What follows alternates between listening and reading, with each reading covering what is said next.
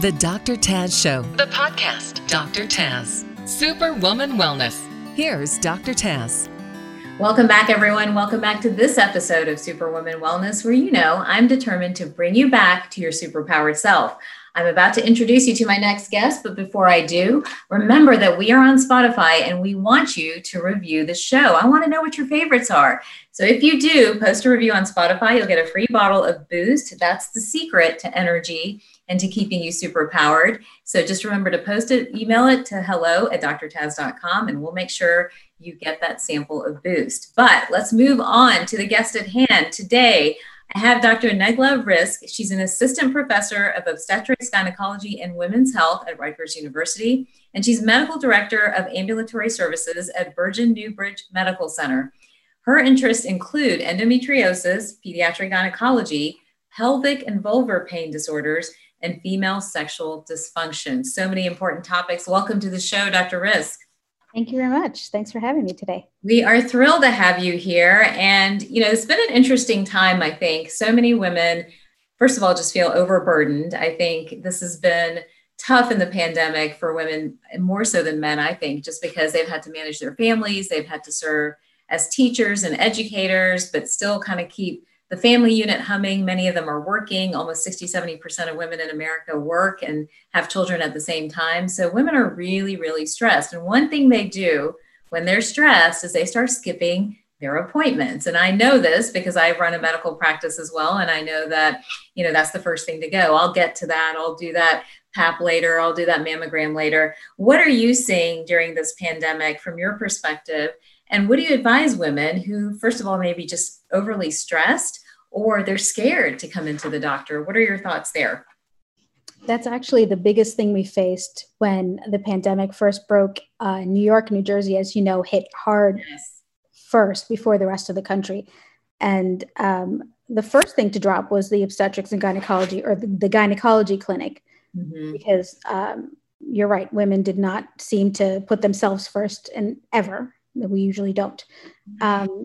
So there's so many things that women can do now that the pandemic is spreading further throughout the country.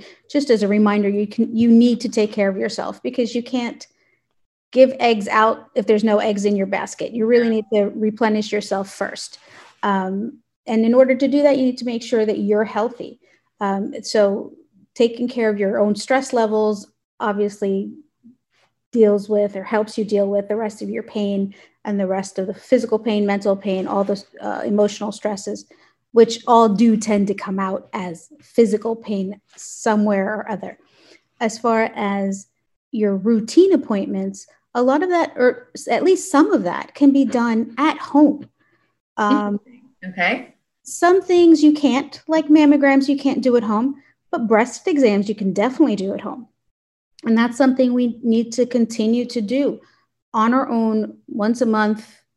Anybody who has breasts should still be doing breast exams. It's so interesting. Like I feel like when I was coming along as a younger woman, like that message of breast exams and self-exams was out there and pretty strong. And every time I would go into a regular doctor's appointment, they would ask me if I had done a breast exam, and they would do a breast exam. And what I'm noticing now is that many young women don't even know that they're supposed to do a breast exam. They're not doing self-breast exams. What do you think is happening there? Where's that disconnect? And what is the right way to do a breast exam? There's several ways to do the breast exam, and there's no particular way that's better than another. But I think overall, we've started to rely so much on technology. MRIs are getting better. Mammograms are more digital, and the digital readings are brighter and clearer. But we still have a lot of women who are finding their own nodules and their own abnormalities before anyone else finds them. Wow. Especially among younger women. We start doing mammograms at age 40 for a woman who has no breast cancer in the family. But there are still a lot of women who are diagnosed with breast cancer before age 40. And those are all women who are finding their own lumps and bumps and bringing that to the attention of a physician. Do you feel like the incidence of that is increasing in younger women, where more young women are getting breast cancer or having issues? More young women are being diagnosed. It's hard to tell if there's a higher incidence, if there's just more of it, or if it's that we're getting better at diagnosing it because we're talking about it more. Okay. And the same goes true for cervical cancer. Mm-hmm. We're doing less screening in the office because it's not really cost effective in the office. But with more and more people losing jobs and losing health insurance, you still need to do a pap smear and check on your HPV, the human papillomavirus. And that's something that Everlywell, for example, it has a home test kit. You can just, order the test, or we'll get the test at several of the pharmacies and stores, depending on where you are in the country. And that's a kit that you do at home. That's fascinating. How is that done? It's a vaginal swab. It's a simple, do at home, Q-tip type test. Send it in the mail, you get your results. And then if for whatever reason there's a positive result, you'll get a free consultation with an actual board certified physician. Right. Any other questions, you can take those results to your physician and have another discussion or whatever treatment is, but at least you haven't skipped it. That's so true. That's such a good point. It's fascinating to me how we're innovating ways to bring medicine home, versus necessarily thinking about the doctor's office and the trip and the parking and all that other stuff is the only way that's the biggest complaint I hear. They're like, we love coming to your office because you can pull in and come right in. We don't have to go to a parking deck. So I never realized parking decks were such an impediment to coming to the doctor. I'm glad I don't have one, but that's fascinating. So Everlywell has the vaginal swab to test for HPV. Right. How often, first of all, let's clarify for everybody, what is HPV in case somebody listening today is not aware of that? What is HPV and why should we be worried about it? HPV is the human papillomavirus. It's the virus that has been linked to cervical cancer. There are many strains of the virus itself. Some of those strains we call high-risk strains, and those are the strains who are linked to the abnormal cells that can form and then can eventually proceed to making cancerous cells. Then there's a whole bunch of other strains that are linked to vaginal warts. Mm-hmm. So those are the low risk strains. So it's really important to figure out if you have that virus, first of all, and if you do, which one of those strains you have, because one is dangerous and you need to be followed for it. And one is not so dangerous. You still need to be followed, but not as strictly.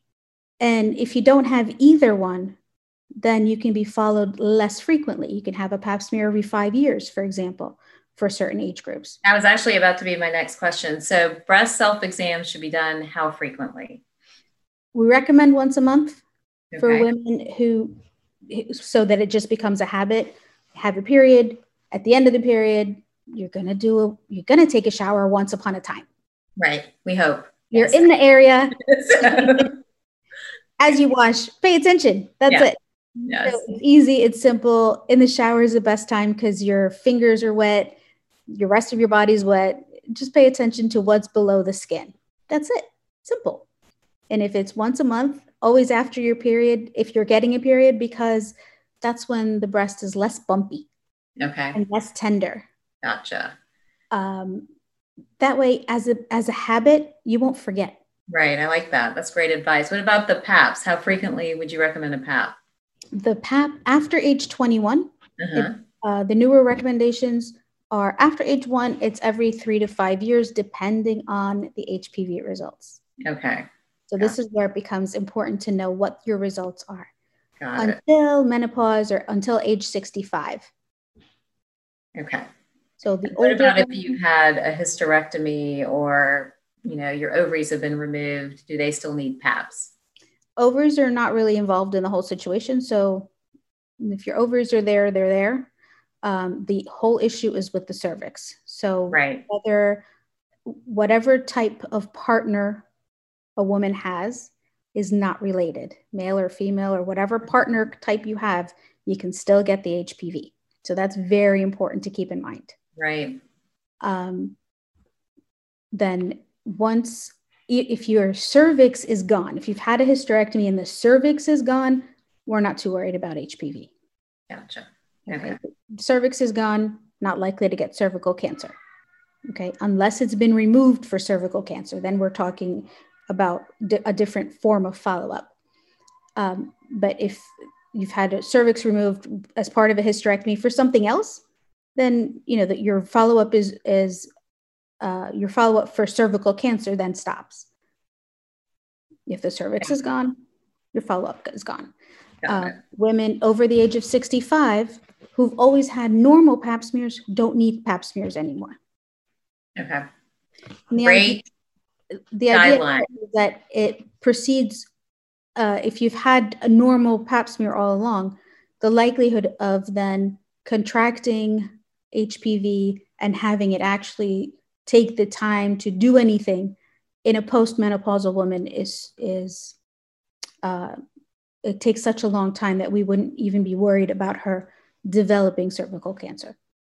Gotcha. Okay. Those are all helpful guidelines. Those are questions that I often get from women in practice every day, things that they're confused about or heard from a friend, or all kinds of ways we try to understand when it comes to taking care of our health.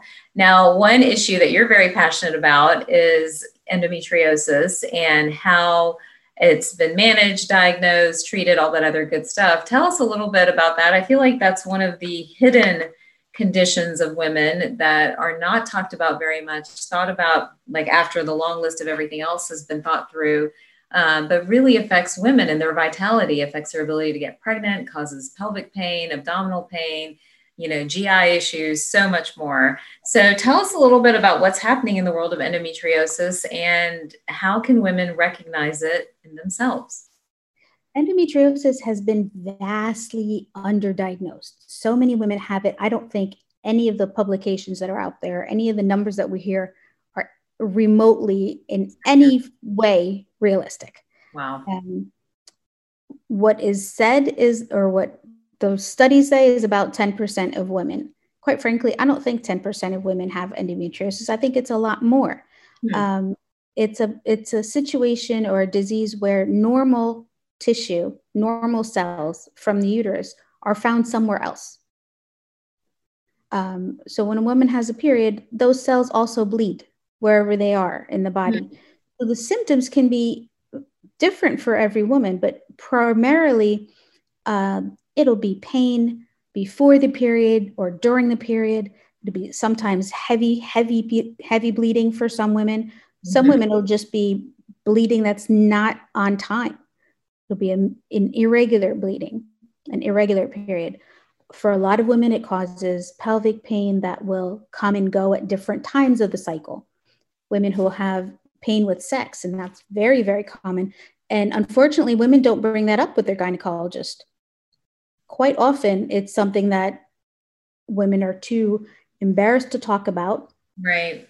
Or it'll be something that comes up and gets glossed over because there are other things that are more important.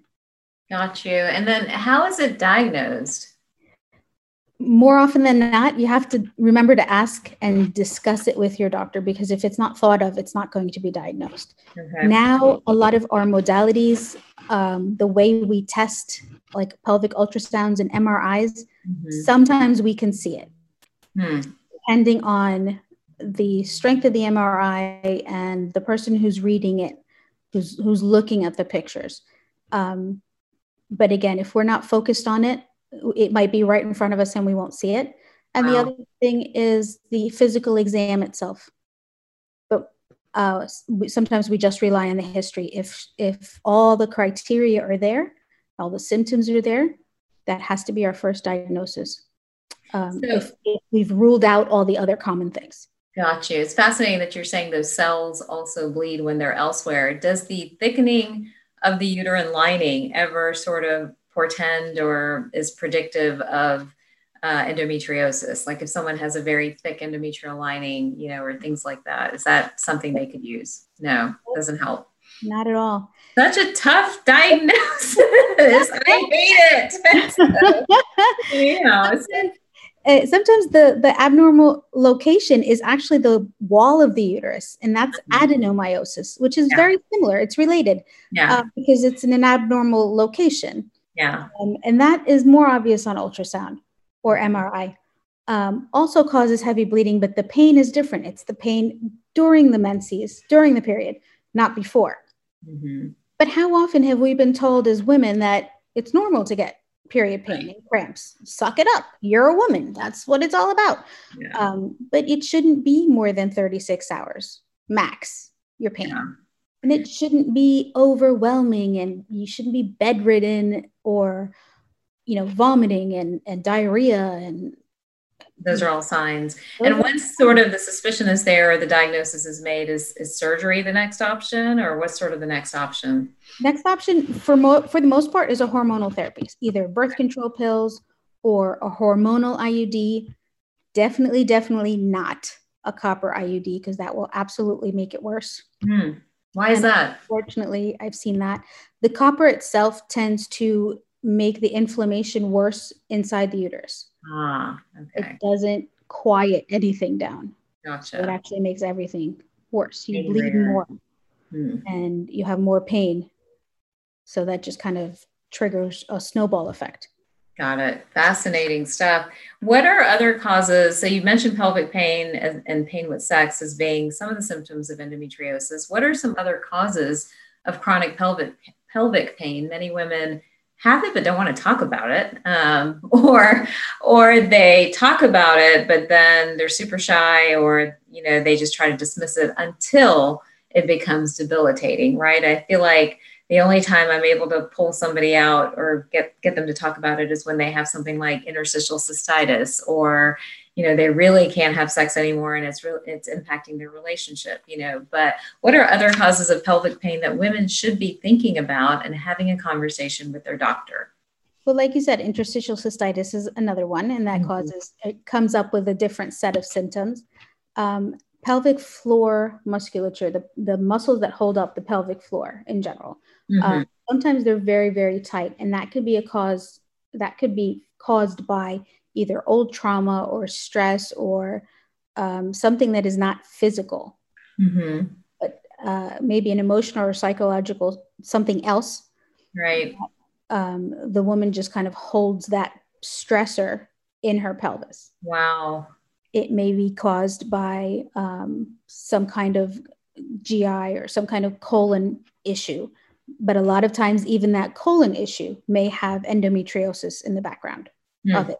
Not just a Crohn's disease, not that kind of colon issue, but it may still be related to endometriosis. Could be fibroids that are big and heavy and sitting in the back or in the bottom portion of the uterus. I've seen that quite often. So those are really the more common of the group. But we really need to be open and honest with our doctors. And if you're not getting an answer, don't be afraid to go to another physician, go to a gynecologist, stay after your own health. Definitely. If you've heard from someone, oh, it's just in your head, or don't worry about it, it'll go away. If it's not going away, it's not going away. Yeah. You need to find an answer. The answer. So many women just don't want to talk about it. And you mentioned in our intro that you have a background in pediatric gynecology as well. And I feel like in practice, I'm seeing a lot of young women, teenagers even, with PCOS or polycystic ovarian syndrome, or incredibly heavy and painful periods. Yeah. What do you think is happening there? Do you think that's an escalating issue? What's going on with our young women? And I'm slightly selfish in that question because I do have a 12-year-old as well. So just curious. Partly, I think it may be what we're eating and how we're feeding our food. But the other part of it is that our younger generations are more open to discussing and more open to complaining about what's happening. I am seeing a lot more endometriosis in the younger generation. And that may be because their moms are listening more. Right. So we're diagnosing more. That's one possibility. When I was younger, nobody thought to bring little girls to a gynecologist. Right. It was like, taboo. You don't do that. Right. We've gotten over the concept of you can't put little girls on a pill. Yeah.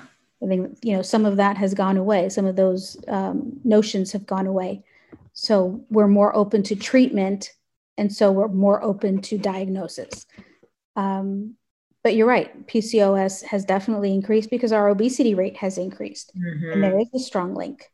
Not all girls with polycystic ovaries are obese. They're still what we call the thin PCOS. Right. So that does exist, and that's something we not fully understanding, but that's there. And the idea is we still need to treat those because the overweight women or adolescents with PCO, there's an underlying insulin resistance. And we need to treat that because the insulin resistance is worse than the polycystic ovaries. Mm-hmm. You can do with 4 periods a year and you'll be fine. Not a problem. But you can't do with early diabetes. That's right. not good. I definitely agree with that. Insulin resistance seems to be a recurring theme throughout so many of the episodes I do because it just weaves through any condition, almost every major issue, but it's so connected to the state of our hormones. And interestingly, from the Western perspective, they don't believe in the monthly cycle, but the Eastern view on this stuff, the Chinese medicine view, the Ayurvedic medicine view is having that monthly cycle was so critical. It was vital to your chi is the way they would describe it, or to your essence or to your vitality. So I think for all women, I think it's important, first of all, just to pay attention to it. Like, what's happening. I've even been trying to teach my daughter, like, what day did you start? What day did it end? What did it feel like? So she actually tracks it. She's only 12, but she tracks everything, on her little app that she downloaded to get a sense of what's happening there. So it's been interesting to do that with her, and also to help her, just like so many women, I hope listening, help her with the connections, like certain foods make certain things worse. She feels terrible, like she has a horrible cycle when she eats in a certain way or does certain things versus a period of time when she doesn't. So trying to help from an early age, I think, is so important in educating young girls and young women about their hormones, about their periods, about their pelvic region. And I find it so interesting that you also bring up the emotional aspect of pelvic health, right? Because even again, if we turn to the Eastern systems of medicine, this is an energy center. It's one of the key grounding energy centers when it comes to women and their feeling of vitality and chi and all this other stuff. So I love when all of these worlds collide and merge together. That's my favorite. So just a observation from there. Any parting thoughts or last thoughts on what women should be thinking about when it comes to their pelvic health and their way forward? One more thing, actually, regarding hormones and pelvic health, and I get this question a lot, is about women who are wondering about where their hormones stand. And again, going back to being in the pandemic and not being able to get out there and get to the doctor. Again, Everlywell has different sets of hormone testing that you can do, again, at home. And it's easy, whether it's for thyroid or for diabetes or for FSH and LH and estrogen, progesterone, all the female hormones that we need to check. Sometimes it's easier to do those at home, bring the labs already done to the physician, and then, kind of go through them, as long as you know what days you need to have different things checked. And that helps a lot too. And sometimes it's what a woman would need just to quiet her own mind that she's not in menopause or, things like that. And keeping in mind that if we're eating properly, we're trying to decrease our own stressors, then that's really the key, I think. From my perspective, is decreasing the stressors. Because the amount of pelvic pain and irregular menses that I see that is just linked to stress is out of control. Oh my gosh, if only we had a pill for stress, right? But no, again, some of these themes are just repetitive, right? It's like the stress and how it affects cortisol. It triggers insulin resistance. It drives the androgens up. It causes PCOS, endometriosis. I mean, I can go in 50 loops on any given moment with any different condition and tie it back to that very basic physiology. So again, I think, stressing that self-care, right? And time to evaluate your life and make the right choices. Maybe that's the one gift of the pandemic, that it has forced everybody to slow down a little bit and really evaluate what's important to them. And I think when it comes to women's health, I think that we are such complicated, intertwined hormonal creatures that our hormones sometimes are the first to tell us that something is wrong, but we ignore them. And I think the biggest crime I've always said is that we don't track this stuff. We don't know what normal is for us in our 20s or 30s, so that when we get to 40 or 50, we have no idea. And so I think the more you can track, the more data you can follow, whatever tool you can use to really understand your hormones and what your values are. I think it's so important. And a good doctor-patient relationship takes that data and continues to dig into it and test it in different ways and make sure that the patient has like a good plan. So, and that's a lot of what we do in practice as well. So I think all of this is so critical. Anything else before I let you go? Such an important issue. If we're going to talk about women's health and wellness, this is critical stuff. Anything else that we left out? No, I think that's pretty much covers the important things for now. Wonderful. And if people want more information, where would you direct them to? Websites, resources, anything that comes to mind? Or well, for endometriosis, there's the EndoFound. Okay. There's the Endometriosis Association. Perfect. There's really a plethora of information regarding endometriosis. Everlywell has its own sites for the blood test, or the testing that can be done. So everlywell.com has its own test packs, test kits that can be purchased, in some of them in different states. Unfortunately, New Jersey is a little slow, but Everlywell's test kits are available in different stores. Those are some great resources. Well, thank you for your time today. We appreciate it. For everyone else, I hope you enjoyed this really important episode of Superwoman Wellness, where taking care of our pelvic health is critical. Now, remember that we are on Spotify as well, so you can rate and review it and share it with your friends. And we are doing a promotion, free bottle of Boost, which has methylated B vitamins, all kinds of things that I think are critical for women's health. And all you have to do is post your review on Spotify, email it to me at hello@drtaz.com, and we'll make sure we get it to you. So thank you for joining. Stay healthy, stay well, stay super powered, and I will talk to you guys soon.